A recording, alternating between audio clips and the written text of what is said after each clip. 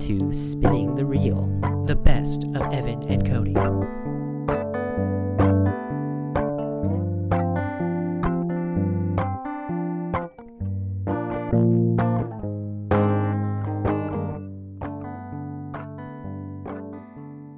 Hey everyone, and welcome to another episode of Spinning the Reel. I'm one of your hosts, Evan. And I'm the other host, Cody. That's right. This is episode 12. We're recording on December 30th. It's the end of the year, and you know what that means, Cody? Best of the year, baby. Best of the year, baby. We're talking about our top 10 films of the year. We're talking about the year in film.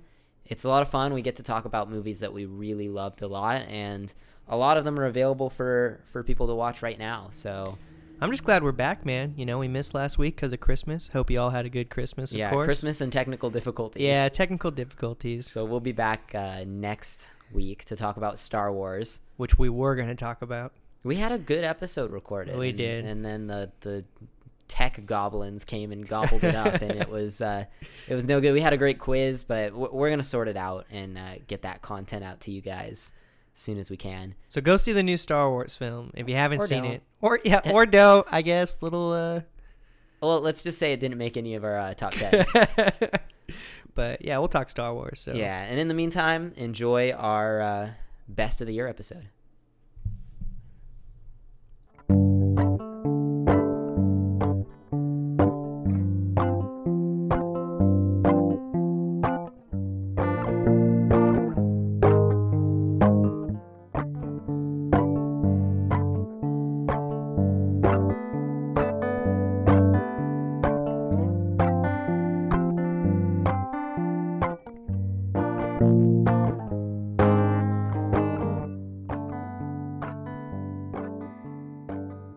Here we are, Cody. It's the end of the year. 2019 is over. It came, it went so fast. The end of the decade. But we're not here to talk about the end of the decade. We're here to talk about the end of the year. Let's do it. And we're talking about the year in movies. Oh, yeah. 2019. So this was a big year for you with regards to movies. How many did you end up seeing? On my list is 51 movies. But you also saw movies before that? I did see just movies one? before that. Before theaters. Honestly, I think it was just Endgame. We just talked about that. It was hey, it was Endgame on your list? Man, put Endgame on your list. I'll put it on my list, but it's not my top 10, so I guess we don't really have to talk about it. Okay, good. Yeah, so, I mean, that's a big jump for you, the number of movies you saw. You said huge how many? jump. 51? Yeah, 51. Yeah. And then there's, probably a few in there that were also not on my 2019 list, so right. All in all, maybe about 60, 65, I'd say. How's that experience been for you? You feel like you have changed it all, grown it all in seeing all these movies? Yeah, or is it just a thing to do? It's a thing to do. I of course still watch TV here and there, but not as much. I just don't really. I don't want to say I don't have the time for it, but yeah, I guess just doing this podcast and you telling me to get the AMC pass is kind of just like, you know what? I'd rather spend my time going to see a movie. It's just as time consuming as maybe binge watching a whole Netflix show or something. TV a little bit less. A little bit less even, yeah. And they're probably more enjoyable, to be honest with you. Yeah. But yeah. Well, I'm interested in this because for me, I got a movie pass back in 2017, and so I was sort of where you are now. Yeah. A couple years ago, and just kind of getting into things, seeing some things I wouldn't have seen in theaters, and I'm sort of curious what you thought of the year in movies. Are the movies that you loved the ones that you thought you would going into them, or have you been surprised? So percentage of films that I probably see on a yearly basis before I got the AMC pass was really just blockbuster hits, whether it's Disney, Marvel, all that stuff, right? It's just the big box office hits. Frozen 2 I probably would have seen regardless, again, Disney thing. So really, I probably would see maybe one movie a month, if that, if I'm being honest with myself. Yeah. I probably saw maybe 5 films a year, like 3 years prior. Yeah. And so this is a huge jump. And, a lot of films that I liked at the beginning of just doing this podcast weren't, what I thought would be my favorite are not my favorite films. And when we get through the top 10, I definitely go into detail. Are you telling me The Lion King isn't in your top 10? The Lion King is not even close to my top 10. I know, that's a shocker because, I'm the Disney boy. But yeah, it is well I'm overwhelming. Cut that out, and we're gonna use it as a soundbite. I'm a Disney boy. I'm a Disney boy. But yeah, like my top 10 when we go through it, I think I have, besides Toy Story 4, that's it. That's my only Pixar Disney film in my top 10. Surprised by that? I am surprised by that. Yeah. Because like I said, I really love those kind of movies. But having the AMC pass, it kind of puts a turn on that. Because you go and see films that you wouldn't necessarily see. Even ones that you recommended. Like I was really hesitant to go see The Farewell was the first one. Mm-hmm. Super hesitant to go see that. Parasite, not as much because I did see The Farewell, but still, like, you know, I would never be excited or probably even know about it if I wasn't sitting in the theaters going through the same previews or new ones that popped up during that time, or even taking the time to like look on my, what's coming out here in like the next, you know, month or two. Like I never used to do that, and this time I kind of was like, what was I excited for? Trailers for things coming out 6 months. Like, yeah, now you see trailers for like 6 months. You're like, I'm gonna go see that still probably. Yeah. So, but yeah, I mean, it's definitely a different experience for me from, you know, when I started about middle of obviously this year. So yeah, half a year and like 50 something. It's been a ride, movies. man. Pretty good. Well, I'll tell you one thing, and we can transition sort of into the year in movies. We want to talk about how the year went relative maybe to other years, sort of our experience with it. But you jumped in at the right time because 2019 was sort of bifurcated in a weird way, where the early part of the year, hardly anything good came out. You know, I mean, Endgame, for what it was a good movie. And Jordan Peele's Us came out early in the year. But really, when I'm looking over the best movies of the year, the top even half of my list, a good majority of those movies have come out in the last half of the year. So you hopped in at a good time. I'm wondering what you think generally of like this year in movies. Have you felt like you've seen a lot of good things? Like, do you think that it's been, would you call it a good year for movies? Yeah, I think especially with the streaming too, just throwing that back in there. I mean, there was a lot of good films that came out of that. So there was a lot of movies, especially at the later half of this year, like you said, that came out that were definitely like top of the top for this year. And potentially, I mean, it is the end of the decade. You could even argue the end of the decade kind of stuff. But my biggest standout for this year, just talking about movies too, was there's a question on here that you put on the doc that I wanted to just bring up. What kind of films or genres were you like surprised by? And you mentioned Us. I would say horror was my biggest outtake of this entire year. Yeah. I looked through my list again, and you know, in the top half of my list, I think is 4 or 5 horror films. And I think that was the biggest standout because usually I'm a little bitch when it comes to that stuff. I don't want to go see it. Yeah. I don't, you know, I never cared for it. And that will completely change coming next year. Like I'm actually like excited. Are we gonna go see Saint Maud? Saint Maud. I think what was it? The A Quiet Place 2 comes out. Yeah, I want to catch up with that. So I mean, there'll be some things horror horror based. For a treat. A Quiet Place is good. So yeah, but that's my biggest standout, I would say. Yeah, is horror films. And if anyone is interested, we did a whole episode when we talked about Parasite. We talked about horror films as well. Which is funny because Parasite's not really a horror film, but I think it gets sort of misunderstood, horror films, because I had the same sort of feeling about it like where I'm at right did, now. Yeah, where it's, you know, I don't want to go and see like The Nun or Annabelle or whatever, because those movies are just really, they're just popcorn movies that are there to throw jump scares at you and stuff.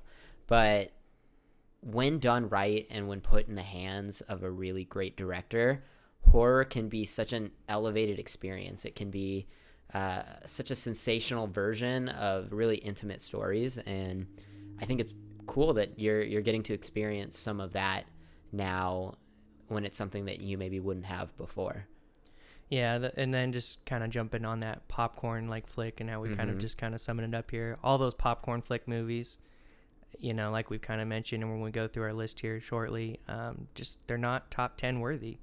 And that's like the biggest take I think I've had out of this year. When I'm looking at my list, I'm like, you know what? All those movies, you know, all those Disney films that we've argued about that I still love, that still pull on those emotional kind of strings that I enjoy, they just weren't as good as definitely some other films that stick in your mind. Yeah, they aren't. Yeah. So it'll be interesting to go over my top 10 and your top 10 and how a lot of those movies that made my list were because of those emotional strings that I didn't necessarily expect, because I probably wouldn't go see about half of those. Actually, besides Toy Story 4, I don't know if any of those, maybe the Netflix ones. Marriage Story would have been on there. Watched but about 6 and at least half of that list I would not have gone and seen in theaters. to be on this list currently. So it is an interesting take that we will be having. So what you're saying is go see more movies, people. Go see more movies that aren't big studio blockbusters. Yeah. All right. Well, let's transition here into our list. And we're going to start with some honorable mentions. So we kind of took this very loosely. We have our own sort of interpretations, but you want to give a few films that didn't quite make your list but made an impression on you? Yeah, the two films that I'd like to just shout out that were honorable mentions this year is pretty much Shia LaBeouf and his two films that came out, The Peanut Butter Falcon and Honey Boy. Mm-hmm. Both just, again, pulling on those emotional heartstrings. I know Shia LaBeouf gets a bad rap all the time, kind of for where he kind of transitioned from his Disney days, young Disney days, into that little kind of lost period. I think he's a good actor. And yeah. I enjoyed both of those films very much. Not top 10 worthy, but still very, very good films. He was very good in both of them, and I definitely enjoyed my time seeing both of those. So yeah, those are, at least The Peanut Butter Falcon is a movie that you can kind of sit down with the whole family and just watch on a movie night or whatever. Honey Boy is a little bit more dense, rougher around the edges, I guess. I mean, it's a very well-made film, but maybe not one that you want to watch with your whole family. Maybe you do. I don't know. I have a few as well that I want to bring it on out. Yeah, so what I did here with the honorable mentions is I wanted to highlight some films that maybe were a little bit underseen and that you can go watch right now. So, I mean, as good as Once Upon a Time in Hollywood is, which is very close to making my list, I wanted to pick something that maybe people didn't see. So, first one, The Last Black Man in San Francisco. It's a movie about a guy who wants to reclaim his family home. He's had to move out as San Francisco is gentrified, and he wants to move back in. It's really good. It's on Amazon Prime. You can watch it right now. Another one, Little Woods, which has it's basically about these sisters, and one of them is smuggling drugs from Canada, but like prescription drugs. And she started doing it. She's played by Tessa Thompson, to save her mom, or at least to help her mom because her mom was sick and they couldn't afford their medication. So it's kind of a timely movie with like all the healthcare stuff going on, but it's also just sort of like a little bit of like a Western thriller kind of thing too. Really good movie. Pretty sure nobody saw that. It's on Hulu right now though, and it's really good. Let's see, got three more here. Her Smell, which has Elizabeth Moss from Mad Men, and she plays like this aging punk rocker, and she's just like off the walls, like she's bouncing around. It's one of the best performances of the year. She's like just this crazy person, and the first, I would say, 2/3 of this movie are very, very difficult to get through. They are very unsettling, sort of in the way that Uncut Gems is, or Midsommar, but then shout out to those films. Yeah, those are good too. And then it flips, and it sort of lightens up, and it rewards you for sitting through that early portion. Really good movie. Some good music in it too. That one is on Canopy, if anyone has that. Basically what it is, it's a library streaming service. So you sign up with your library card, and you can watch 10 free movies a month. If it's absolutely free. So if anyone doesn't have Canopy, go get Canopy, or get a library card, then go get Canopy. That's the order of operations. Yes. So that's where you can watch Her Smell. Let's see. Transit was another movie that I saw early in the year that just kind of blew me away. Really close to making my top 10. I think it was 13 or 14. And it's basically the story of people fleeing Nazi Germany, or Nazi-occupied France as well. But it's set modern day. So it's basically the story from Nazi Germany, but everything around it, like there's cars driving around, like modern cars, and like airplanes in the sky. Like they don't do anything to dress it up as a historic tale. It's just all set currently. It's really fascinating to watch. Really, really good movie. That one's on Amazon Prime. And then I have one more, Cody. What is it? It's High Life, which this one I can see being hit or miss for certain people. It is a space drama by a prominent French director. It's an English language movie. It's got Robert Pattinson in it, and it's basically about this group of convicts who were sentenced to life in prison for whatever reason, who volunteer to go on a space mission to go basically be shot out into space with no hope of ever returning. So it's sort of this story of what happens when all of these prisoners are on this ship hurtling out into the vast nothingness, no hope of returning, and what happens. And it's really fascinating. It's kind of slow and contemplative, but if you have the time for it, I would recommend that one. That one is on Canopy as well. It's also on Amazon Prime. So those are the ones I'd say to check out. Yeah, and the only one I actually even heard of was The Last Black Man in San Francisco. So even this guy, who's still seen 51 films this year, has not even heard of the other 4. Well, there you go. There's 5 movies that you can go check out, Cody. Add to my list. Yeah. All right. Well, with that, let's talk about the top 10. Let's do it. All right. We're gonna alternate going from 10 to 1. If any of our picks overlap, we're gonna save them for whoever has it highest, and then we'll talk about it then. So why don't we start with you, Cody? We're going to talk about your number 10 movie, and it's Joker.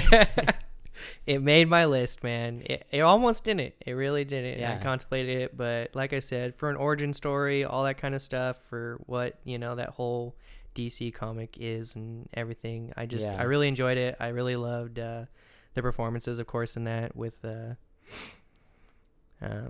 Joaquin Phoenix, and it was still an enjoyable movie. I know there's a lot of controversy, and I think the biggest thing here is just whether, we've controversied the whole time on this film through all our podcasts, starting with episode 1, but just the fact that it is such a movie that's talked about and seen by so many, I just couldn't leave it out ultimately for that reason. Well, what do you think about it made it stick in your mind for... we saw that was one of the earlier movies we saw. Yeah, it was one of the earlier, and I just like it. Joaquin Phoenix's performance again was just his physical appearance, which you've touched on, like being in that physical like realm is really like big to the Academy and stuff. And not only that, like it did get to me with how skinny and stuff and all that. He was definitely bony in that movie. And I know it's kind of one of those movies that is definitely hit or miss, just from that standpoint of more so. Trying to find a good way to explain this, that I'd like to explain this. It was just think about it. Yeah, like I said, just the performance. My biggest thing why this is still in the top 10 was just I really liked having an origin story for the Joker. Yeah. You see all these DC movies, you see all these Batman movies specifically, and it's like you really never get anything with the Joker. And there's a lot of people who have played the Joker in the past, and we've touched on it as well. And it's like they're all big name people who have played the Joker, and most people have been pretty happy with almost every single one who's performed a Joker. So just it's a good role if you're an actor. You get to kind of be off the walls. So it's definitely a sought after kind of role, and it's not necessarily easy to play that kind of role. Yeah. And so just kudos to the entire film, and everyone kind of wanted to see it. Maybe not at first, but eventually everyone got caught on and heard of it, and just like he had something to talk about. Yeah. So. Well, I promise not to trash Joker on your list, and I won't.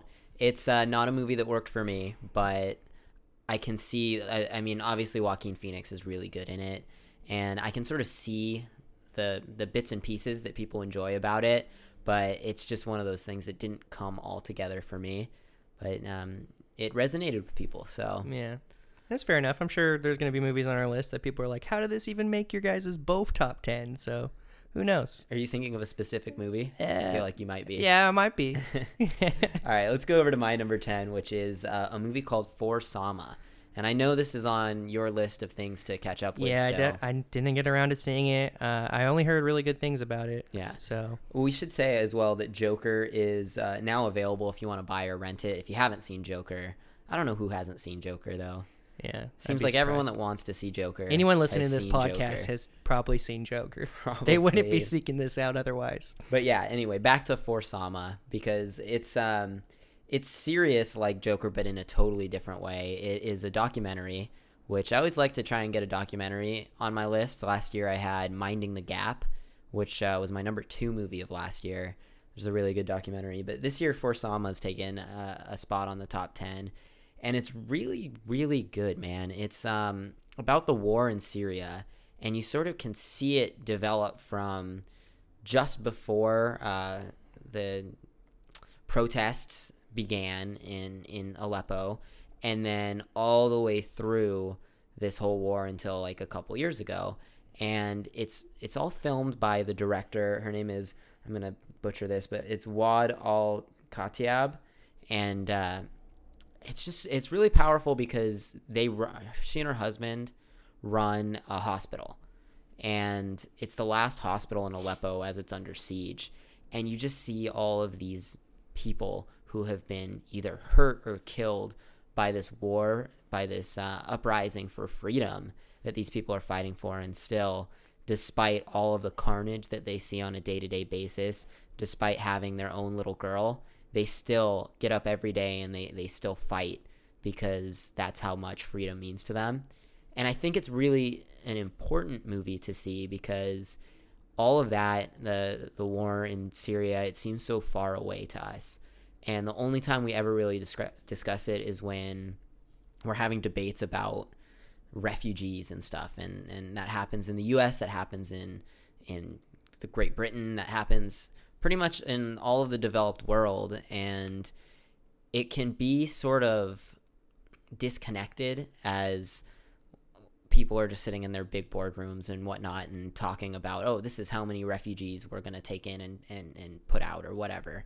And what you see with something like For Sama is just like the absolute horrors that these people are going through on a day-to-day basis. And I think it's really humanizing. It's really important to see that kind of thing, to understand exactly just how brutal the dictatorship in Syria is, and just how brutal it is for the people living there. It's a movie that has images in it that I can't get out of my head. Like, it's one of those things that since I've seen it, I haven't stopped thinking about it. And I'll give a warning to anyone seeking it out. It's not an easy watch. There is a lot of pretty gruesome stuff in that movie, but it is available to anyone that wants to see it on the PBS video app. Yeah. So you can watch it. It's like an hour and a half. It's worth your time if it's something that you can stomach. Yeah, I have a buddy who actually can't even go home because of that war. So yeah. It definitely, he's talked about it a little bit, and I know it affects people, and like you just kind of said, on a day-to-day basis, a lot of people just don't think about it. And if they do, it's like a refugee, and all they think about is another head that's going to, enter the country or whatever. Right. And it can be hard to stomach because you don't know exactly what everyone's going through. And, we take all these things for granted, and it's, Yeah. It is hard. So yeah. I can only imagine it's probably a hard film to stomach. A huge empathetic movie. I recommend checking it out, and for you too, Cody. Yeah. Since you haven't seen it yet. I told myself I was going to see it. I just never got around to it just of yet. All right, so we're gonna jump over to your number 9 now, and that is Jojo Rabbit. Tell us about Jojo Rabbit. Man, I loved it, man. It was good. Obviously, it's in my top 10. Jojo it's one of those ones where it's, again, one of those, I guess, history era things. I mean, For Sama's obviously a documentary and it's real. Yeah. This one, of course, was real, but with a spin. It was a satire. It was basically joking about, Nazi Germany and all that kind of stuff, and having this boy grow up through this, era of basically realizing, like, wow, like, you look back in history and go, what a, like, effed up period that kind of was, and how effed up Germany kind of was for just a whole race of people.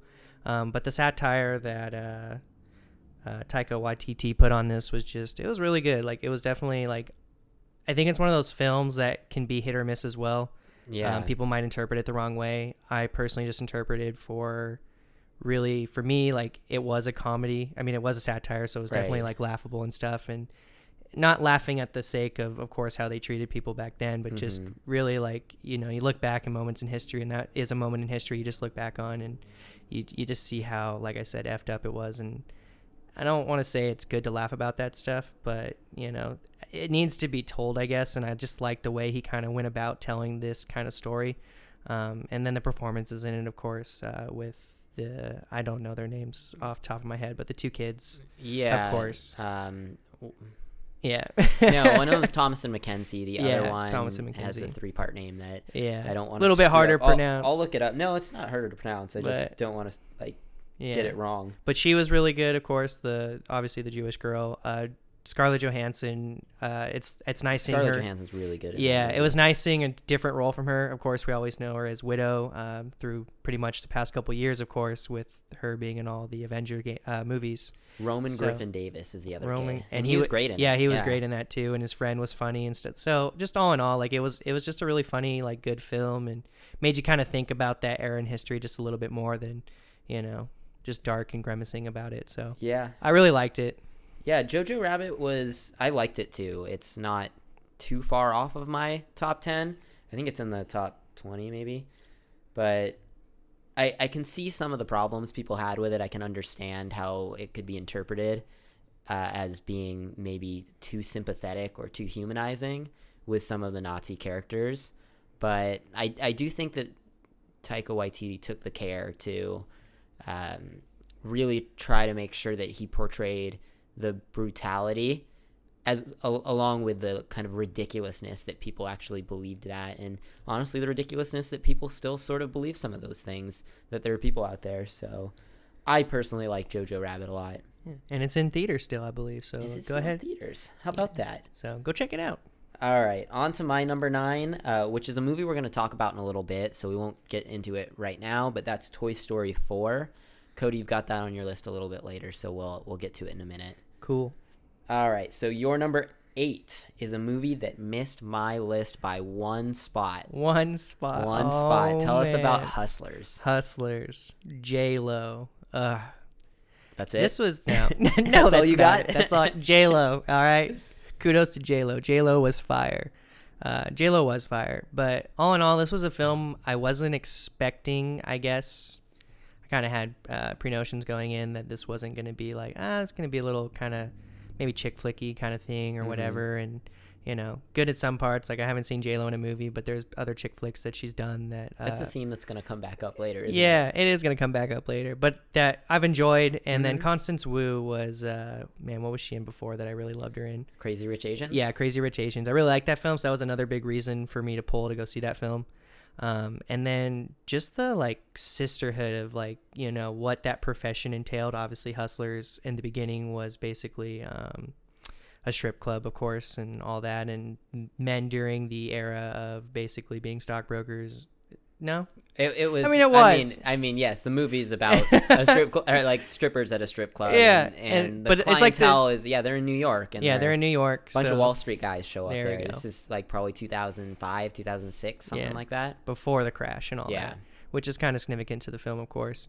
But the sisterlyhood that I don't think, again, that you would see that was probably, real to this day is really good. The biggest scene that stands out for me in that film was when she was basically going to the roof, Constance Wu, her character, who was learning to basically be a stripper to make her way to help her mother. And she's like, J-Lo's like, come here. And she had just danced and all that kind of stuff. And she has this big fur coat on. And she's like, let me take you under my wing. And she literally does. She sits right underneath her. And she keeps her warm while she's having her smoke and stuff. And it really just started from there. And just, their relationship with the both of them. And then bringing in, I think it was Keke Palmer. And I forget the blonde girl's name. Yeah, I love Keke Palmer. But all four of them, having that camaraderie, that sisterhood. It dropped off a little bit towards the middle, if I'm being honest, but not so much where just the beginning half of that movie just really stuck out, and just because it teetered off just a little bit doesn't take away from what that film still possessed with the friendships and all that kind of stuff. Yeah, and it was just a different take. I know you have a little bit of a take because of the whole Wall Street kind of thing, because you kind of work in that, not on Wall Street, but you work in a trade where you kind of had your own personal opinion on that. So I'm interested to just hear a little bit. Every day at the strip club. No, I'm just kidding. No, I do have some thoughts about this movie, because it was really close. A really great movie I saw late in the year, knocked it off at the last minute. But one of the things, there's a lot I liked about it. It's a ton of fun. The movie's a blast, right? There are so many just memorable scenes in that movie. You pointed out the coat one is great. When J-Lo's is at the ATM, and then drops the money. Yeah, good shot. Great scene. Even when she's teaching Constance Wu the basics of pole dancing, it's such an almost poetic scene. It's really a lot of fun, and it's bright, and it's not like at night when people are there. It's really striking visually. I think the reason that I really love this movie is it is one of the most incisive films I've ever seen about the 2008 crash, about how the real victims of the 2008 crash weren't the Wall Street guys, they weren't the big banks, they weren't those people all ended up okay, right? They all recovered and everything, right? But it's working people, and it's people like the women and hustlers that suffered the consequences. You see how things were at the beginning of the movie and how things sort of taper off later on with the strip club and everything. And that didn't just happen in strip clubs. That happened in restaurants, and that happened across the United States. And working class people suffered the brunt of the economic meltdown. And I think that Hustlers portrays that in a really interesting and insightful way. And that's the reason it's number 11 on my list. It's so close to being in that 10 spot, but really, really good film. Yeah, and that's also available to buy or rent today, so highly recommend that as well. Heck yeah, man. All right, we're on number 8. Is also a film that's going to come up in a little bit. It's A Beautiful Day in the Neighborhood, so we're going to talk about that in just a moment as well. Man, this is just all me, man. I know. You might as well just get off the podcast. You get to go off with your number 7, another movie I loved that missed my list by just a few spots. Tell us about Booksmart, Cody. Booksmart, man. So you recommended this to me after I think you yourself saw this, what, 3 or 4 times? I'd already seen it a couple times when we went to go see it. And this is kind of where the podcast really started, so that kind of struck a chord when I was looking at it. I'm like, this is kind of where it all started. Was that your first movie with the AMC pass? Yeah. It was my first film because I'd bought it. I think I saw one film before that. Detective Pikachu, I think we saw. Yeah, but I didn't have the pass at that point yet. I know. I think I bought it right after, and then this was the first film I saw with that pass. You're like, I need you to go see this movie. Like, we're going to go see it. I'll see it again. And you did, and we went together, and for that reason, it kind of hits home with that. But, I mean, it was a really good movie, too. Yeah. It was funny, dude. Like, not necessarily realistic, like the whole high school scene and the way certain characters played out. Sure. You'll watch it and be like, this would never really happen in real life kind of thing. But it was just, for me, just so damn funny. Mm-hmm. And every scene, I couldn't help but have like a smirk on my face. And for that reason, it's just like, man, if I can't lose a smirk throughout the entire movie and all the jokes just hit for me and stuff, like, why does this not deserve to be in my top 10? Yeah. And it was really well directed. There were some shots in there that were really like well done. And I like having the, she's, I mean, the whole contemplating like who they are and stuff, not only as friends, but like as it progressed and stuff. I mean, all in all, just, again, the whole friendship thing is a good I like those kind of things, of course, in movies, like seeing the friendships develop, and then them growing as individuals, of course, and no better time to grow as an individual, I guess, than in high school. Yeah. When you're trying to find yourself. So, I mean, there's a lot of value in this movie, too. But, I mean, my biggest thing is just, like I said, from grin, cheek to cheek, and it really just struck that, comedy chord for me, and, I enjoyed it. So, yeah, that's in my top 10. I mean, I think the greatest compliment I can pay this movie is the fact that I've seen it 7 times and it just came out like in the summer. So It's one of those movies that is just so, like you said, it's so funny. I've been showing it to people, and that's why I've seen it so many times. It's one of those things that just like anybody can get behind it. It's like, it's a great movie. And you mentioned some great shots, like that whole scene at the party, the one take from the pool to the living room yeah, that was cool. Yeah, it's just really, really well done, and it's rare that you see sort of like a high school comedy that's also so beautifully shot and put together. It's a brilliant movie. Yeah. So, and that's streaming right now on Hulu, so definitely no reason to not check that one out. You don't even have to leave your house. Yeah, you just have to have Hulu. All right, finally, Cody, I get to go again. Oh, we're going to talk about I Lost My Body. Okay. And we don't need to get too heavy into it because we did mention it on our Netflix Spectacular. Podcast. Yeah, the Netflix Spectacular, that's right. But this is a movie that I was really highly anticipating out of the festivals. It'd gotten some good reviews, and when I saw it, at first it was a little bit jarring. It's a hand crawling across a city. and you think like, what is going on here? But the more I thought about it, the more I sat with it. Kind of Toy Story 4 was like this for me as well.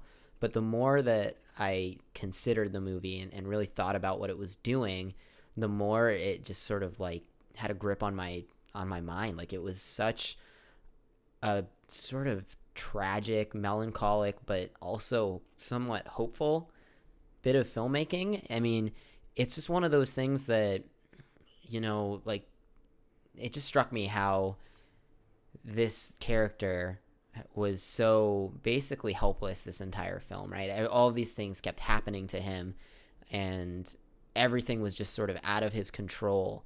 But then by the end of it, you know, the hand gets back and it's helping him, and it's just so sort of hopeful that, you know what, maybe this guy's going to be okay. And that resonated with me because I think it's a time with movies where we sort of want to go and be sort of angry or be sort of like upset. And a lot of movies this year have been that way, where it's people are frustrated with the state of the world right now. It's why we've got so many movies that are great this year, like Hustlers, about economic anxiety and things like that. And the thing I thought that was really brilliant and why I Lost My Body has stuck with me over these last couple months since I saw it is that it does tap into that sort of despair that things are shitty and we can't really do anything about it. Like, it's out of our reach to fix these things, but yet it's still hopeful that if we keep trying and if we put ourselves out there and we make that leap of faith, that good things can still happen, that we can still come out of the other side well. And I thought that it was that perfect combination of despair but also hope. And for that reason, I think I Lost My Body is one of my favorite animated movies I've seen in a long time, and one of the best movies of the year. All right. Yeah, I wouldn't have seen this film if you didn't recommend it to me. I know it was there on Netflix, but, you know, just like anything else, you see it, but you kind of just skip over it, I think. Right. Just because you're unfamiliar with it, you haven't heard of it. And you told me to watch it in French, and I will throw that out there because I think it does make a difference. There's not a lot of words, I think, to be said in this whole film, all in all. For the duration. It's not a very verbose film. Yeah. And regardless, like you said, everything you kind of just hit on, it's crazy because this was really close to my top 10 too, actually, looking at my list. But it's crazy to have those kind of feelings, the kind of, you know, hope, despair and all that with so little being said. Like, how do you think this would work with just a hand crawling across, you know, Paris? And it works. And the biggest thing, give that hand an Oscar. Yeah. And the segue just into the next one is, for me, it just felt like a very long Pixar film. Right.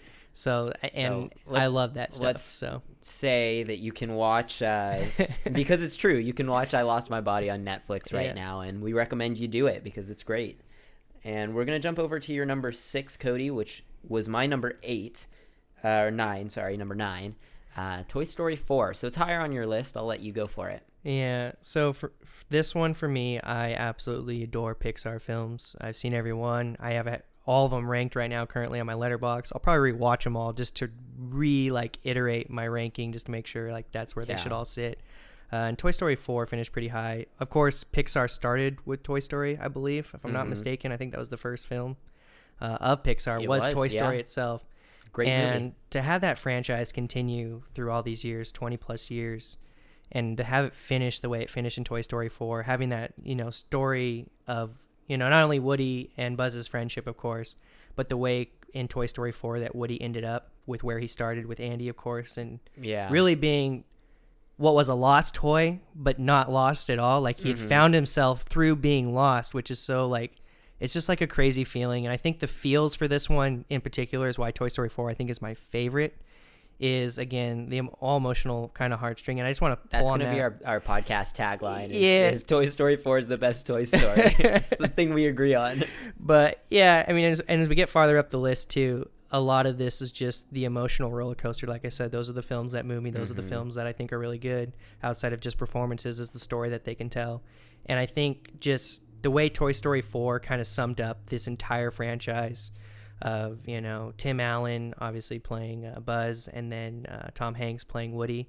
I mean, they were even emotional about it. I saw a lot of like interviews. I even like wanted to know a little bit more. Like they were kind of devastated that it was over and stuff. And it's just like when you can have like a little bit of like that mini franchise of Pixar that can continue for so long, like you can't help but say kudos to you guys. Like you guys definitely made a movement. Like I think if anyone was to say, hey, what's your favorite Pixar film?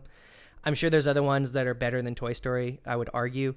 But I think Toy Story is the biggest one that comes to mind. Right. And for that reason, I, again, can't help but that ends up on my list. Yeah, it's very iconic. Yeah. This is another movie I saw a lot. I saw it 3 times in theaters, and I kind of want to buy it. I kind of want to buy the whole box set for Toy Story, but also I know it's going to be on Disney Plus in a couple months, so I haven't yet. But it's one I'm eager to go back to again, and it's a movie I wrote about at length back in August, and this is one that grew on me with each viewing. The first time I saw it, it was sort of the consensus opinion, I want to say, where everyone's like, why does this movie exist? This franchise was supposed to be over. Like, why did they need to do this? Which I don't buy anymore. After seeing it again, it grew on me a little bit, and then seeing it a third time, it sort of all clicked into place what this movie was about, at least in my mind. And that is, it all revolves around the word again for me, right? And I know I talk about politics a little bit on this show, but if you look at it, and this isn't even like a one side or the other thing, like on one side it's make America great again, and then on the other side it's Biden saying things like we're going to go back to the way things were 8 years ago or 4 years ago or whatever. And for me, it just sort of resonated watching Toy Story 4 that's what this franchise has always been about, right? It's always been about getting back to the place you were before, getting back to the place where you were comfortable. Toy Story is always about Woody getting lost and finding his way back to Andy, or Woody feeling lost and finding his way back to being important to a child again. And Toy Story 4 does something really clever by turning that idea on its head with Bo Peep, right? She comes in and says, look, Woody, there's a whole world out there ahead of you. And this is a movie where Woody's feeling unimportant. He's feeling left out. He's feeling marginalized. Like I think a lot of people feel marginalized by, again, you can get back into the economics of movies in this whole world, but I think it relates a little bit here. And everybody's sort of looking to go back to when they felt important, but the answer isn't in the past, and the answer's never in the past. The answer's in the future, and you have to go off in a new direction. And for me, that is what Toy Story 4 is about. It's about Woody coming to the realization that there's nothing for him behind him, that he has a brighter future, and you see that in the ending. To me, it's really powerful. I'll kind of stop there. This is a movie I've thought a lot about all year. It's the best Toy Story for sure in my mind. And if you want to go a little deeper into my thinking on that, I'll put the link to my review for Toy Story 4 in the blog or in the episode description or whatever. Which can be found on your blog. Which can also be found on my blog. Way to shout out your blog. Well, it's our blog technically. You're right. You rebranded it. Rebranding. Spinning the reel. 2020. We're rebranding here in 2020. But yeah, I'm curious. Did you get any of that from Toy Story 4?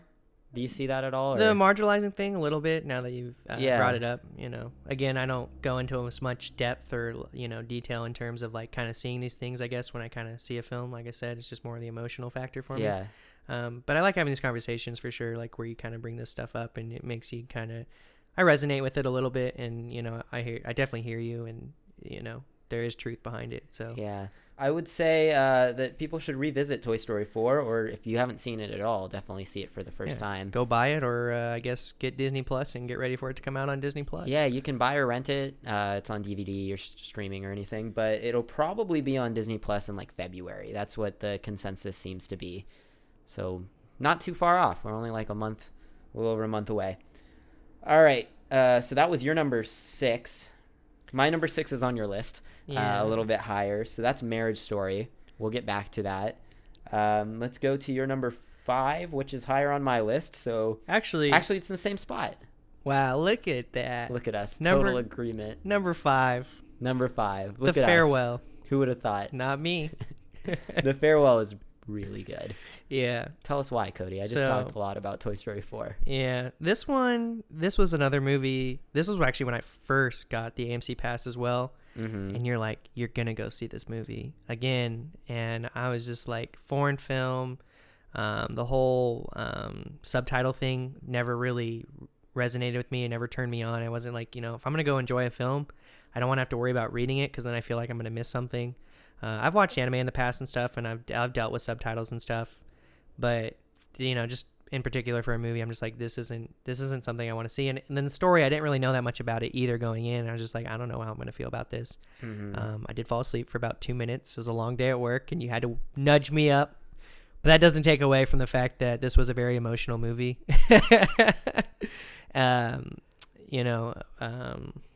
What's her name? Lulu Wang was very, very good in this film. Lulu Wang's the director. Awkwafina, I'm sorry. Really Why did I think of Lulu Wang? Yeah, Awkwafina was really good. I saw her too also with the Crazy Rich Asian, which once I saw that, I was like, okay, I could see this. Like, she was funny as the best friend, of course. And for me, it was that whole, like, how do you go through like, the emotional struggle to know that a loved one is dying. Mm-hmm. And in this film in particular, just for a little bit of background knowledge for anyone, what is this about, is pretty much in their culture, they can't tell their grandma that she has cancer because, they don't want to ruin what, life she has left by worrying about the cancer. And so they make a conscious decision for the whole family to go visit her by faking a wedding so that they can all go see her what they presume is one last time. Mm-hmm. And just the family struggles to have to deal with that, not just only for Constance Wu to have to deal. I mean, she had the closest connection. Awkwafina. Did I say Constance Wu? You did. My bad. Awkwafina, to have that connection with her grandma was probably, of course, the strongest. That was the two of them. Yeah. But having everyone else deal with it. Shout out to Nai Nai, too. Actress Zhao Shuzhen. Yeah. So good in it as Nai Nai. The grandma, right? Yeah. Nai Nai, yeah, she's great. Yeah. And you shouted that out, too, in one of our last episodes, too. Well, I shouted out again because she rules. She ruled. But, yeah, it's just the family struggles. Like, everyone has their differences, of course, in a family, and that's never going to go away.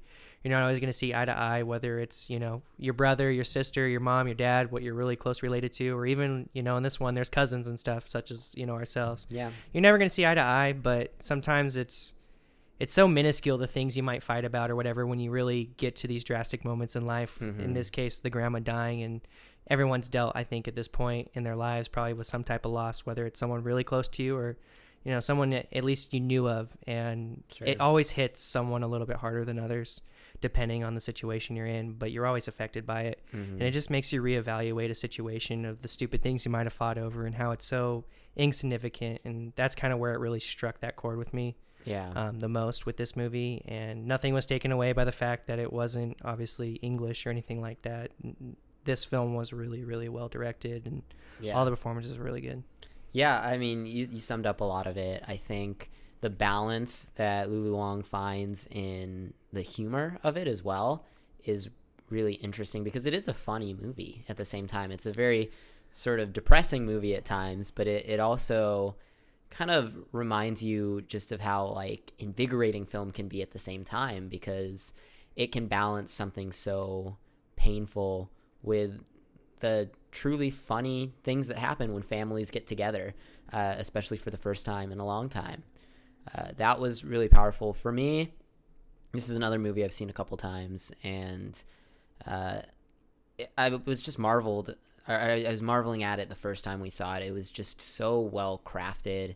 Awkwafina is really, really good in capturing those emotions, but in watching it again, it struck me. So I'll mention it, but Cody and I just recently lost our uncle, and sort of, it's interesting when you see a lot of movies like that, the way that they sort of stick in your mind at times like that. But I've thought a lot about the farewell in that experience as well. I don't know if it's something that you've thought about really at all. I would definitely like to revisit that movie, especially with what we've kind of dealt with. Yeah, of course, and it's not the same. I mean, it's not like we were keeping his dying a secret from him or anything. Surprise. But it is that pain and that struggle of like trying to keep a brave face in front of the people that you love when you know that you're going to lose them.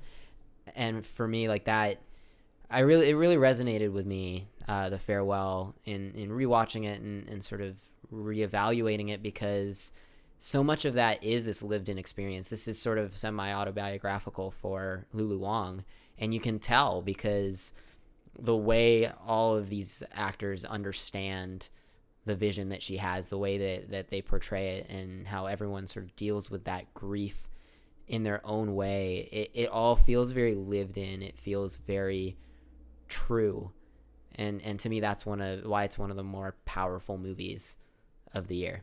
Yeah, very good film. All right, so that one was both of our number 5. So we're gonna go buy or rent. Hop over to. I guess we're doing yours first, right? So we'll go over to my number 4. Your number 4, my number 8. So we're catching up here. Here we go. A Beautiful Day in the Neighborhood. Now, we reviewed this one on the podcast, so we don't need to get into depth about it too much. But why don't you tell us a little bit about why it has stuck with you enough to make it your number 4 movie of the year? Kudos to Tom Hanks. I love Tom Hanks. Mm-hmm. I think almost anything and actually everything he's been in has been something that a lot of people will at least go see. Mm-hmm. I'm not necessarily saying love, but they'll probably go like, Tom Hanks is in it. So having that factor. There's a baseline level of good. Yeah, and this movie I looked at like on Letterboxd too, just to kind of really bring out, it really wasn't advertised or anything. Like not a whole lot. Yeah, the amount of like viewership compared like that people like rated and stuff like was really low compared to, of course, a lot of these films that are actually on our list. Yeah. So it kind of sucks. It kind of got washed under a little bit too, and another reason where I would highly recommend still going out and checking this movie out. And we touched on it. Mr. Rogers, he plays Mr. Rogers in this, Tom Hanks. Yep. He embodies a spirit that I think we all kind of wish we had more of.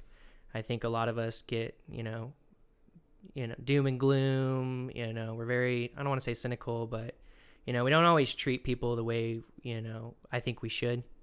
Myself included. There's times and situations where you're out for yourself and you're not really thinking about a person, or you see someone acting a certain way and you're like, why? Like, you just don't know their story. And to not have what Mr. Rogers has embodied through his show and all that, and that kind of spirit, it's so well embodied and captured by Tom Hanks. And there's scenes in that movie, the biggest one that stands out to me, like I said, seeing it in theaters and him captivating that moment where I know Mr. Rogers, one of his big things is let's take 10 seconds, let's take 15 seconds, whatever, and have a moment or whatever. And there was that moment in that movie where, he's like, I think it was a full minute. Yeah. It was a full minute. He's like, let's be quiet for our loved ones. And again, this was during a time period where we've kind of, us two, like we just mentioned, going through our, loss of our uncle and stuff. And that's kind of where it hit with me too on this particular film. At that time, it's just, to take that minute, because you don't really, as short of a minute is, or as quick, however you want to view a minute, it's just a fraction of time.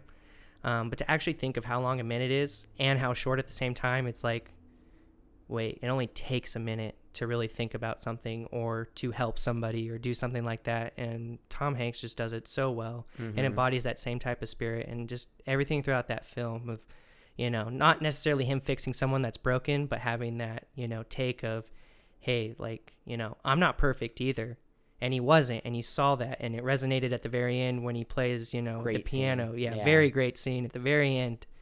And just having that and still being able to embody that spirit is just, you're never too boggled down in your own, views and your own personal life to not be able, I guess, to cheer someone else up by doing something maybe so small as maybe smiling at someone or holding a door open or whatever. So just for those reasons, it's just, I can't help but say that with his performance and who Mr. Rogers was and pretty much what he embodies, and I wish more of the world embodied, I want to see that more. So yeah. I couldn't help but feel in that movie, dude. No, it's really good. And we talked quite a bit about Marielle Heller and how she's really good at capturing that sort of character as well. But there's one scene in A Beautiful Day in the Neighborhood that I'm thinking about right now that sums up why this movie is so resonant with me this year as well. And that's the scene when they're coming out of the concert hall, and Tom Hanks as Mr. Rogers is taking pictures with kids, signing autographs, that sort of thing. And Matthew Rice's character, I can't remember his name right now, but he's the reporter, is talking to Mr. Rogers' wife, and just kind of offhand asks her, what like, what's it like to be married to an angel? And he says something that I think really embodies this movie, and that is, oh, he doesn't like to be called an angel because that implies that he's sort of heaven sent for this. He works really hard to be the way he is and to stay positive and stay in the mindset he does. He works really hard for it. And for me, that's, I think, the enduring message and lesson from A Beautiful Day in the Neighborhood. I'm not necessarily one of those people that thinks that everything would be better if we all just got along, because I think we do have to disagree. And I think that some people do deserve to be called out for really horrible things they do. But I think that if we came to every situation with a little more empathy and understanding, we'd be in a better place. And if everyone came to situations with more empathy and understanding for other people, then there would be a lot less of that conflict in the first place. And I think that's sort of the lesson. But the lesson is that it's really hard. Like, it's not easy to put yourself in someone else's shoes, and you have to work at it every day to do it. And that's one of the reasons I think this movie is really powerful in this moment right now, because there's a lot of like, oh, we need Mr. Rogers so everyone can get along. But it's not really about that. It's more about try to be a better version of yourself, and then maybe we'll be able to get there. Anyway, great movie. I agree with you. Very good. It's still in theaters now to go check it out. Yeah, it's still playing in some theaters. Yeah. And we should say that The Farewell is available to rent or buy on most platforms. I don't think we mentioned that. I tried to throw it in there when you were still talking. Maybe they'll replay it. All right. Well, maybe it's in there somewhere, but now it's in there twice if it was. All right. All right. So we are doing number 4. So my number 4 something is not on your list. It's not on my list. This is my Joker, if you will, the movie that I liked a lot that Cody didn't. That's Ad Astra, Space Dad Astra. It's really, really good, and man, I'm trying to put my thoughts into words on this movie, but it's one I enjoyed a lot because it is about sort of the isolation that you feel and how you can deal with it. And so this is basically about a guy who's willing to go all the way to Neptune to feel okay about himself, to get validation. He goes in search of his father, but everywhere he goes, he is nothing more than his father's son. And for me, that was just like a really powerful thing. I think Brad Pitt in this movie is so good.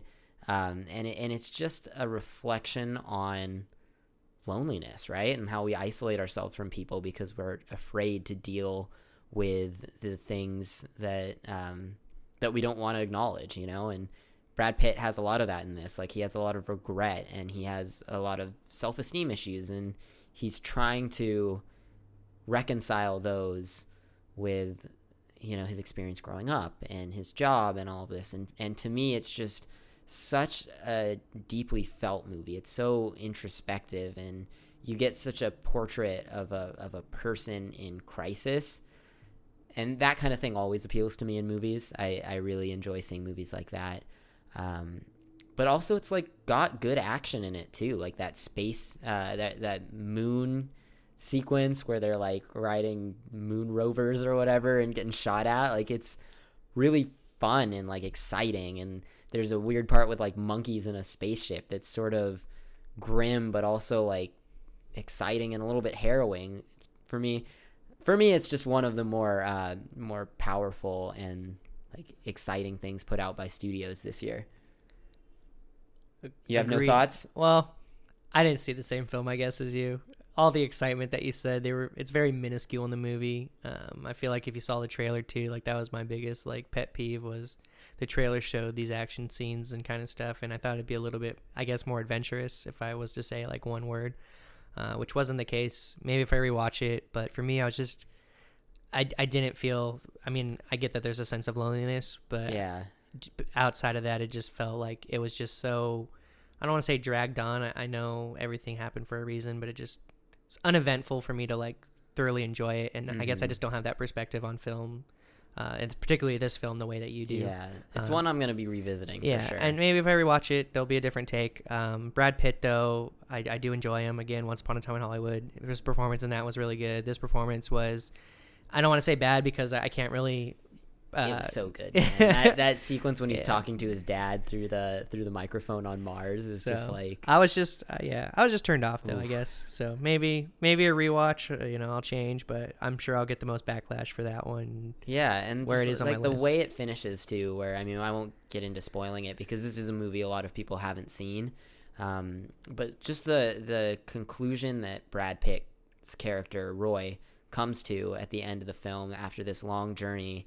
What he figures out after seeing his dad is, I think, one of the more powerful moments in film. So check that one out. It is available to buy or rent right now. I have a feeling this is going to end up on like HBO or something like this. It just seems like that kind of movie. So with that, we're going to jump to both of our shared number 3. Hey. You want to tell us what it is, Cody? I can't believe I'm going to say this. Because I wouldn't have expected. This is the biggest surprise of the year for me personally. Biggest surprise. The surprise for me is that it's this low on my list. Number 3. So the surprise to me is that it made my top 10, I guess. But that movie will be Little Women. Little Women. Tell me to tell you, and then you say it anyway. You were building too much tension. It's Little Women. I wanted to talk about Little Women. Little Women, man, I know Little Women's been made in the past. I know that for a fact. There's a book. And there is Women, a book by Louisa May Alcott that came out in like 1860 something, 1867 maybe.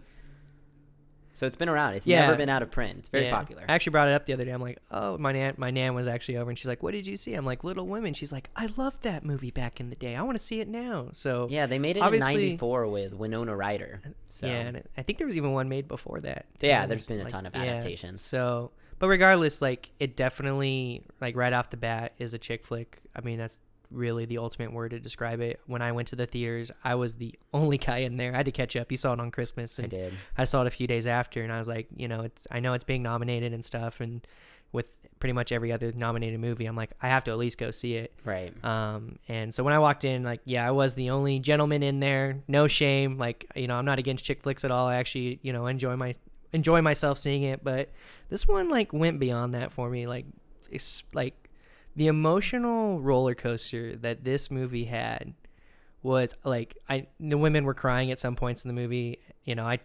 Because they were crying and I heard them, like, man, I'm tearing up a little bit too. Like, there were certain scenes that were very heartfelt because you grow with these characters. It's okay if you cried. I cried, man. You. Yeah, but like you really, it's probably the biggest film where I really feel, besides the next one on my list, or the top 3, I should say, actually, not just the next one, because we do have 3 left, how, like, in it you are with those characters, and this was one of those films for me this year, is just how with it you were when they were on the screen. Like, you felt a part of their family. You felt like you were with them the entire ride, the entire journey of, where they were when they were littler, and going back the 7 years, and then going forward the 7 years, like in this film. And I think it's hard to do that. I think there's very few films that really give you, not the emotional roller coaster, because a lot of films do, but actually feeling like you're part of this story. And the storytelling throughout this entire film was just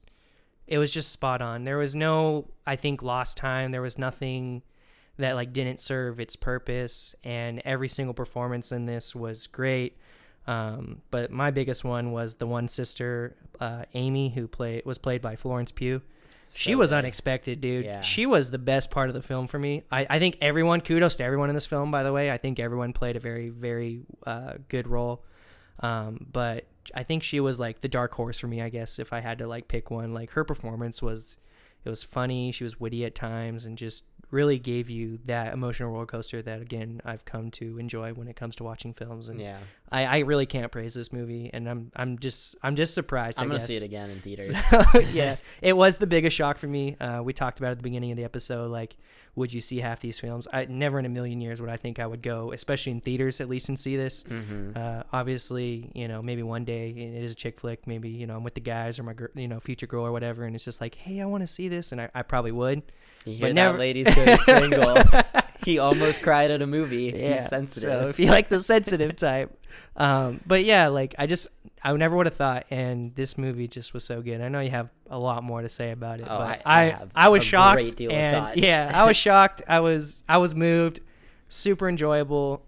no problem with it at like whatsoever. Like, this was a great film. So yeah, so many thoughts about Little Women. Let's hear some of them. It is a treasure. But I'm gonna start by pushing back a little bit on it being a chick flick. You know, all right. I think that things get labeled that, and it's not really fair because it's just a great movie, and it's a great movie there's something for everyone in Little Women, and just because it's called Little Women and it's about 4 sisters and it's something that appeals to women doesn't make it any less of a film for everyone too, you know. And it is a shame that you were the only guy in the theater, and it's a shame that I was one of maybe 4 or 5 in like a packed house on Christmas Day to see it. So that's a shame because the movie is so good, and like you said, it has something to appeal to everyone, and it is emotional. I cried during it. Like, I'm not afraid to say that, but I think, to your other points as well, I want to kind of address some of the things you said.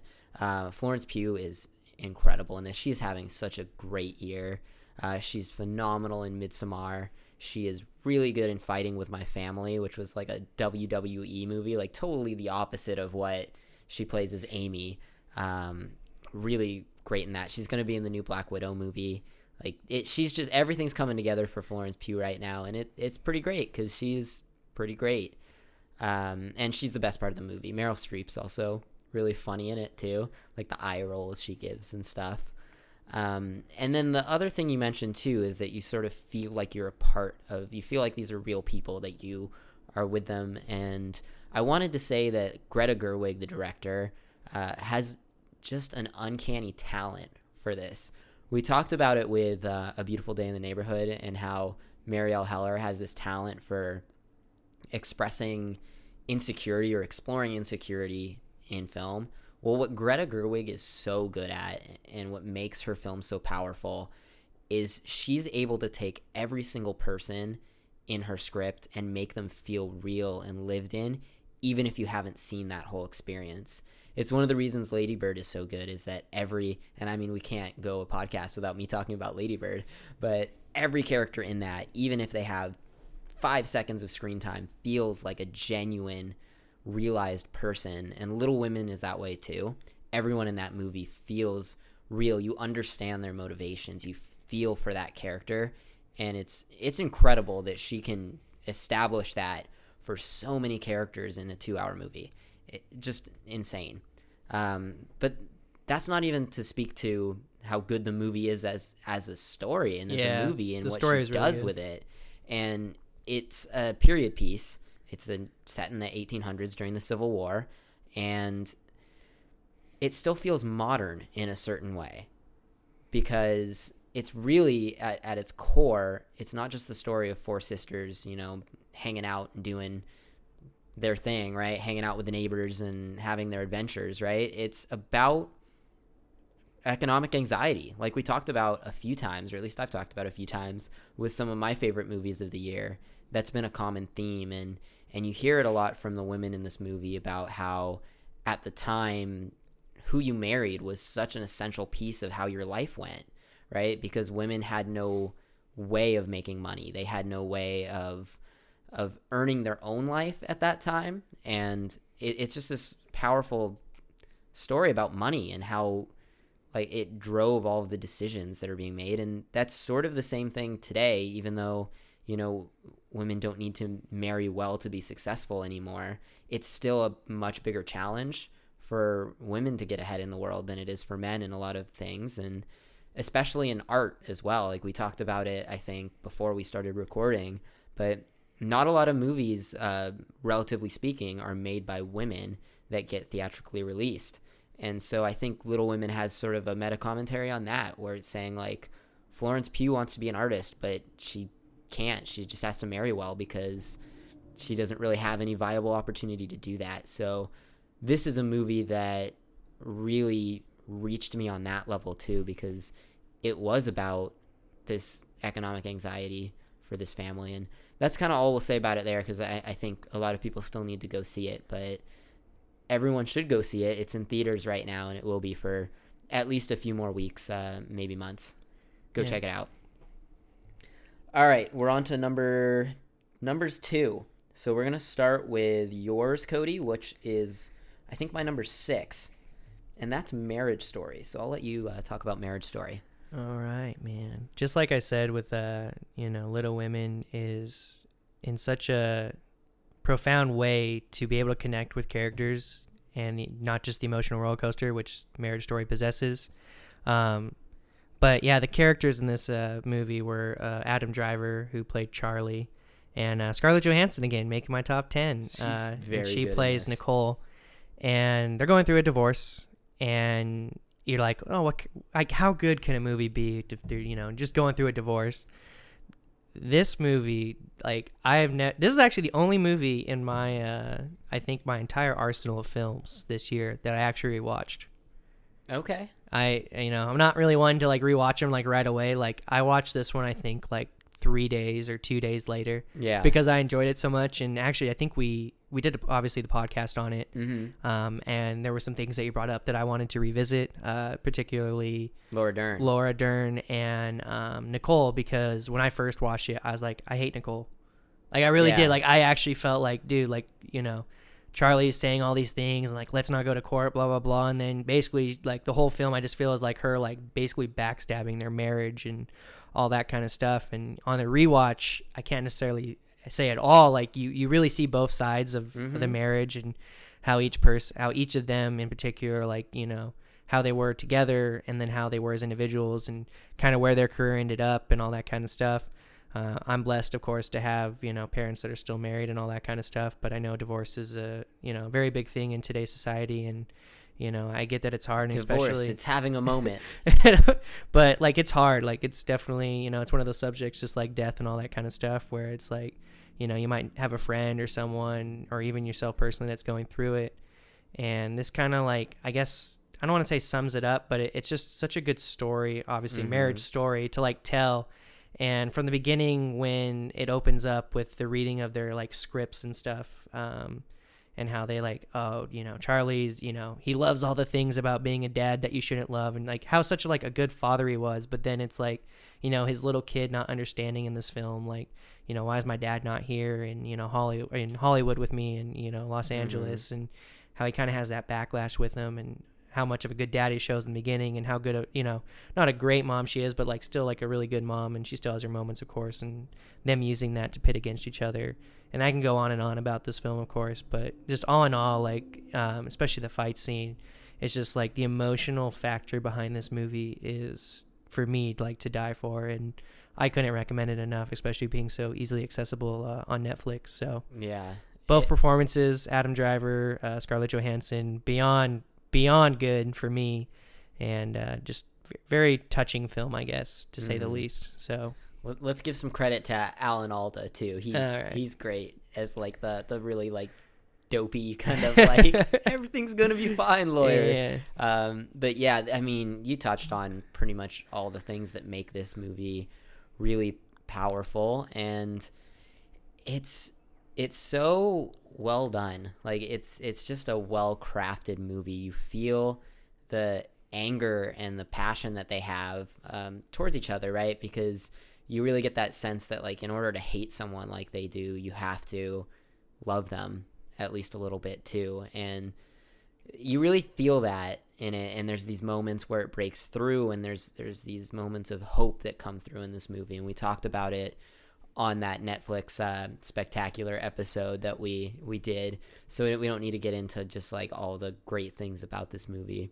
But I'll just tie it back into this theme that I've seen in movies, is there's a bit of economic tension in this movie too. I mean, these are two people who are pretty successful, and they've basically been able to navigate this system relatively painlessly, honestly. And I mean, I know the whole film is kind of torturous for them, but you see it in little brief moments, when they're outside the courtroom getting ready to go, and you see these other couples that are just screaming and yelling at each other, and they don't have the access to these lawyers and such that Scarlett Johansson's Nicole and Adam Driver's, what was it, Charlie. Have, right? So you see how the system is built for the really difficult cases, but for them it's really bogging them down, and how it's not really built for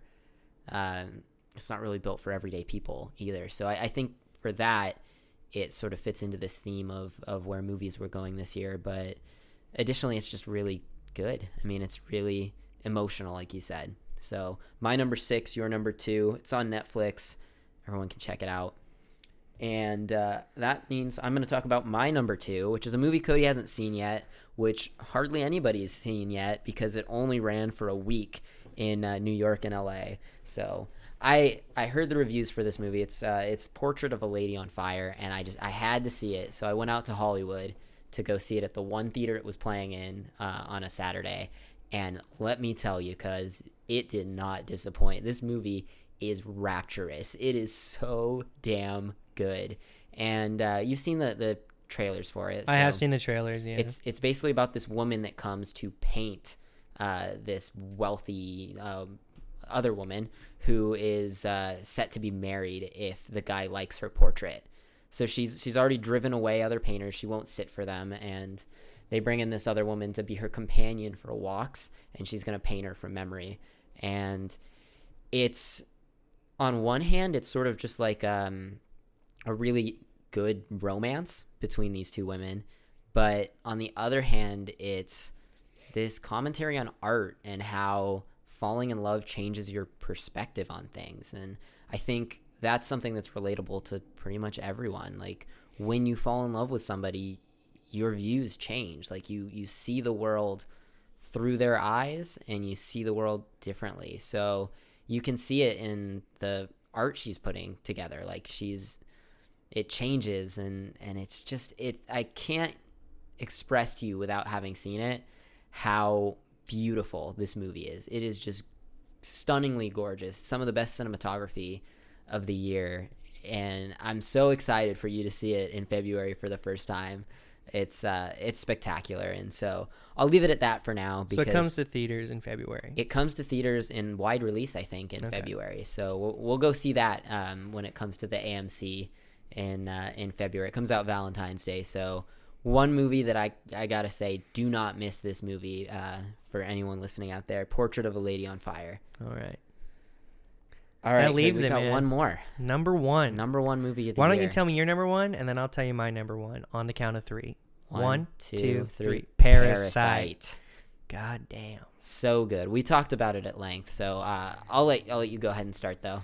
Yeah, so just to kind of open up, this is another movie that I would not have seen had you not said, hey, we need to go see this film. And I guess a big, I don't want to say discomfort, but that's a good word I'm looking for. It's I guess sad that it just wasn't advertised. It did pretty good numbers, though. Yeah, every theater it was in, it was pretty full. It seemed to build up hype, and we sat next to that one guy. The average he was like massive for this movie. But it just just to touch on it, it's like, of course, advertisements finding its way onto Twitter, Instagram, all that kind of stuff. It's all the Marvel stuff. It's all the Disney stuff. They have the big bucks to do it. And this film, I guess, unless you're really into films, you're not really, and even me, who now still sees multiple films even a week, I'm not into that whole overseas kind of stuff as of yet. And really to hear to hear or know about it. So like, I didn't know it was coming or anything like that. Or I'm sure I'm sure, of course, you did. But just to the general public, to not be able to know that that's coming, whether it's through like a preview or whatever, I guess is a big disgrace to now seeing all these films for me. And why it sits at number 1 is it was a foreign film again. It was subbed out in terms of, what was it? Korean, right? Yeah, it's a Korean film. Yeah, and takes away nothing from the film at all. And again, rounding off the top 3, it just, again, a roller coaster of emotion, and just feels in general, like from feeling a moment of, you're sad for the family on one end, and there's 2 families, there's the Parks and the Kims, and at certain moments you're like, wow, yeah. Every single character, again, like I liked how you said in like Little Women, like you can have so many characters, and with both families and even the friend and stuff, in such a short period, be able to just be immersed to understand them individually is just beyond great. And there was suspense in this film, and it had it all, and I couldn't help but like say this was like, it's such a good story. And so I guess real, like, you know, I guess I will bring up the politics of it all. Yeah. You got me. But like, just to see the biggest scene that you said stood out, and I would say it probably now stands out for me, is just that morning after the rain. Mm-hmm. Not going to get into it too much, but like that scene alone, it just shows the economic gap between a wealthy and a poor family. And it really was kind of like one of those factors where like it does, even for me who doesn't really see that stuff, like it hits you. Right. And so like I will say that about it. But yeah, it's not a subtle film at all. It's so good, man. Like any other year, Little Women might have been at the top of my list, right? But these other two movies, Portrait of a Lady on Fire and Parasite, are just so good. I couldn't move them down.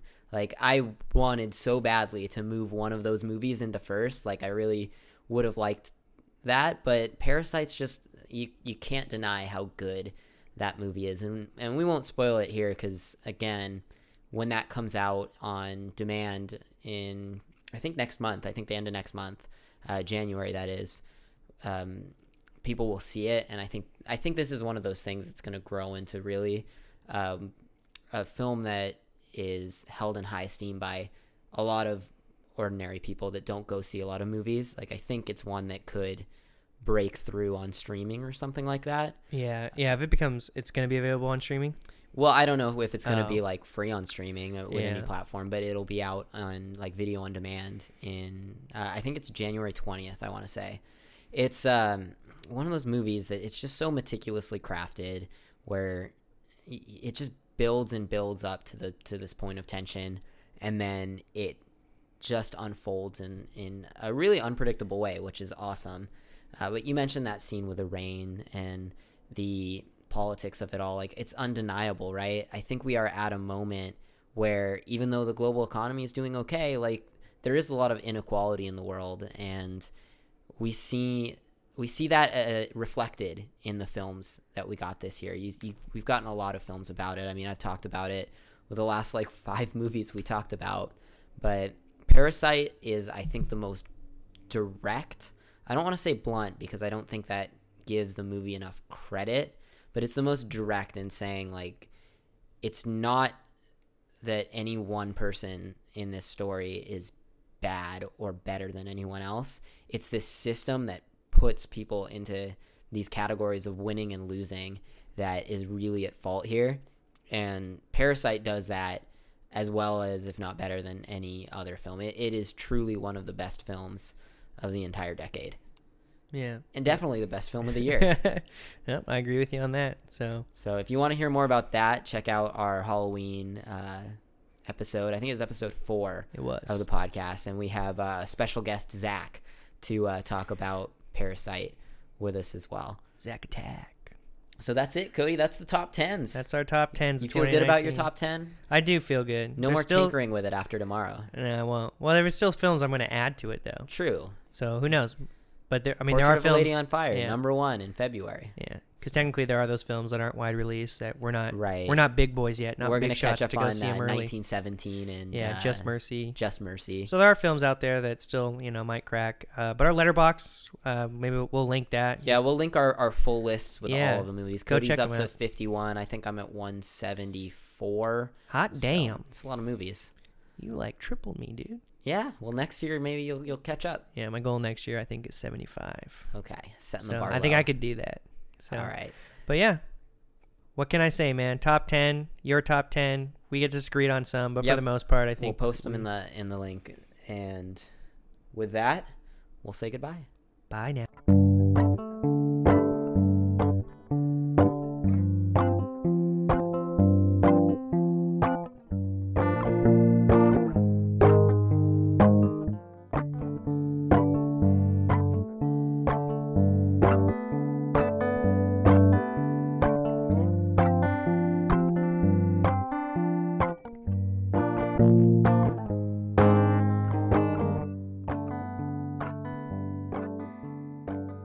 All right, thanks everyone for listening to our top 10s episode. It was a lot of fun getting to talk about the movies that we really loved this year and that meant a lot to us.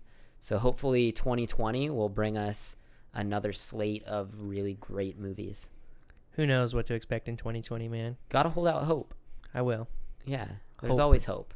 Yeah, there is, man. Like at the end of I Lost My Body, there's always hope. All right, way to throw in your I Lost My Body movie. It's a great right movie. There. Anyways, let's talk about a little bit of where they can find us, Evan. Oh man, do we want them to find us? Well, not really. Well, maybe where they can listen to us, I guess. That's a good point. Why don't you tell them about the social medias? Social media, you guys can find us at Spinning the Reel, REEL, at either Instagram or Twitter. Those are our two forms of pretty much interacting with you guys, and we definitely highly recommend, especially after this top 10 episode, tweet us and say, hey, I'm really glad about your favorite movies. Yeah, why we were wrong, why we were right. Tell Cody why Joker sucks. But yeah, just leave your guys' comments. Say, hey, kudos for recommending this. I'm glad I went and saw that. Or maybe there's something that we didn't even mention that you highly recommend, and we'll go check it out too. But we definitely want that form of interaction. So either Instagram or Twitter are our two social media platforms that we would appreciate you guys. I'd be really impressed if someone told me a movie I haven't seen. I would too. Although Obama put out a movie list and there were 3 movies on there I hadn't seen. Really? Which is incredible. Yeah. I've seen 174 movies and there are 3 on there I haven't seen. Yeah, just for the record, 174 movies this year, guys. This year, yes. So anyway, reach out to us. Did you mention the Letterboxd yet? No, go ahead. Re-mention the Letterboxd. We have a new Spinning the Reel Letterboxd. Let's same go. As our other social platforms at Spinning the REEL. What we're doing with that is we're gonna keep our lists on there. We'll copy our top 10s onto the Letterboxd for the podcast. We rank every movie that we've seen. We have them rated based on the star ratings we give on this podcast, so you can check that out. It's a cool platform. It's a good place to see what we're watching.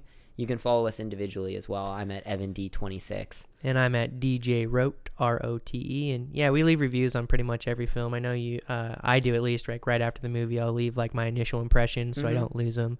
So you guys can, hear my thoughts, hear Evan's thoughts. I know he reviews pretty much everything. Yep. We have a blog that's been branded towards STR. So yeah, check out the blog for a write-up of my top 10 movies. I have a couple hundred words on each of them. So check that out. It'll be going up shortly after we post this episode. And on that note, I guess I'll see you next year, Evan. See you next year. Thanks, everyone, for listening, and have a Happy New Year. Happy New Year.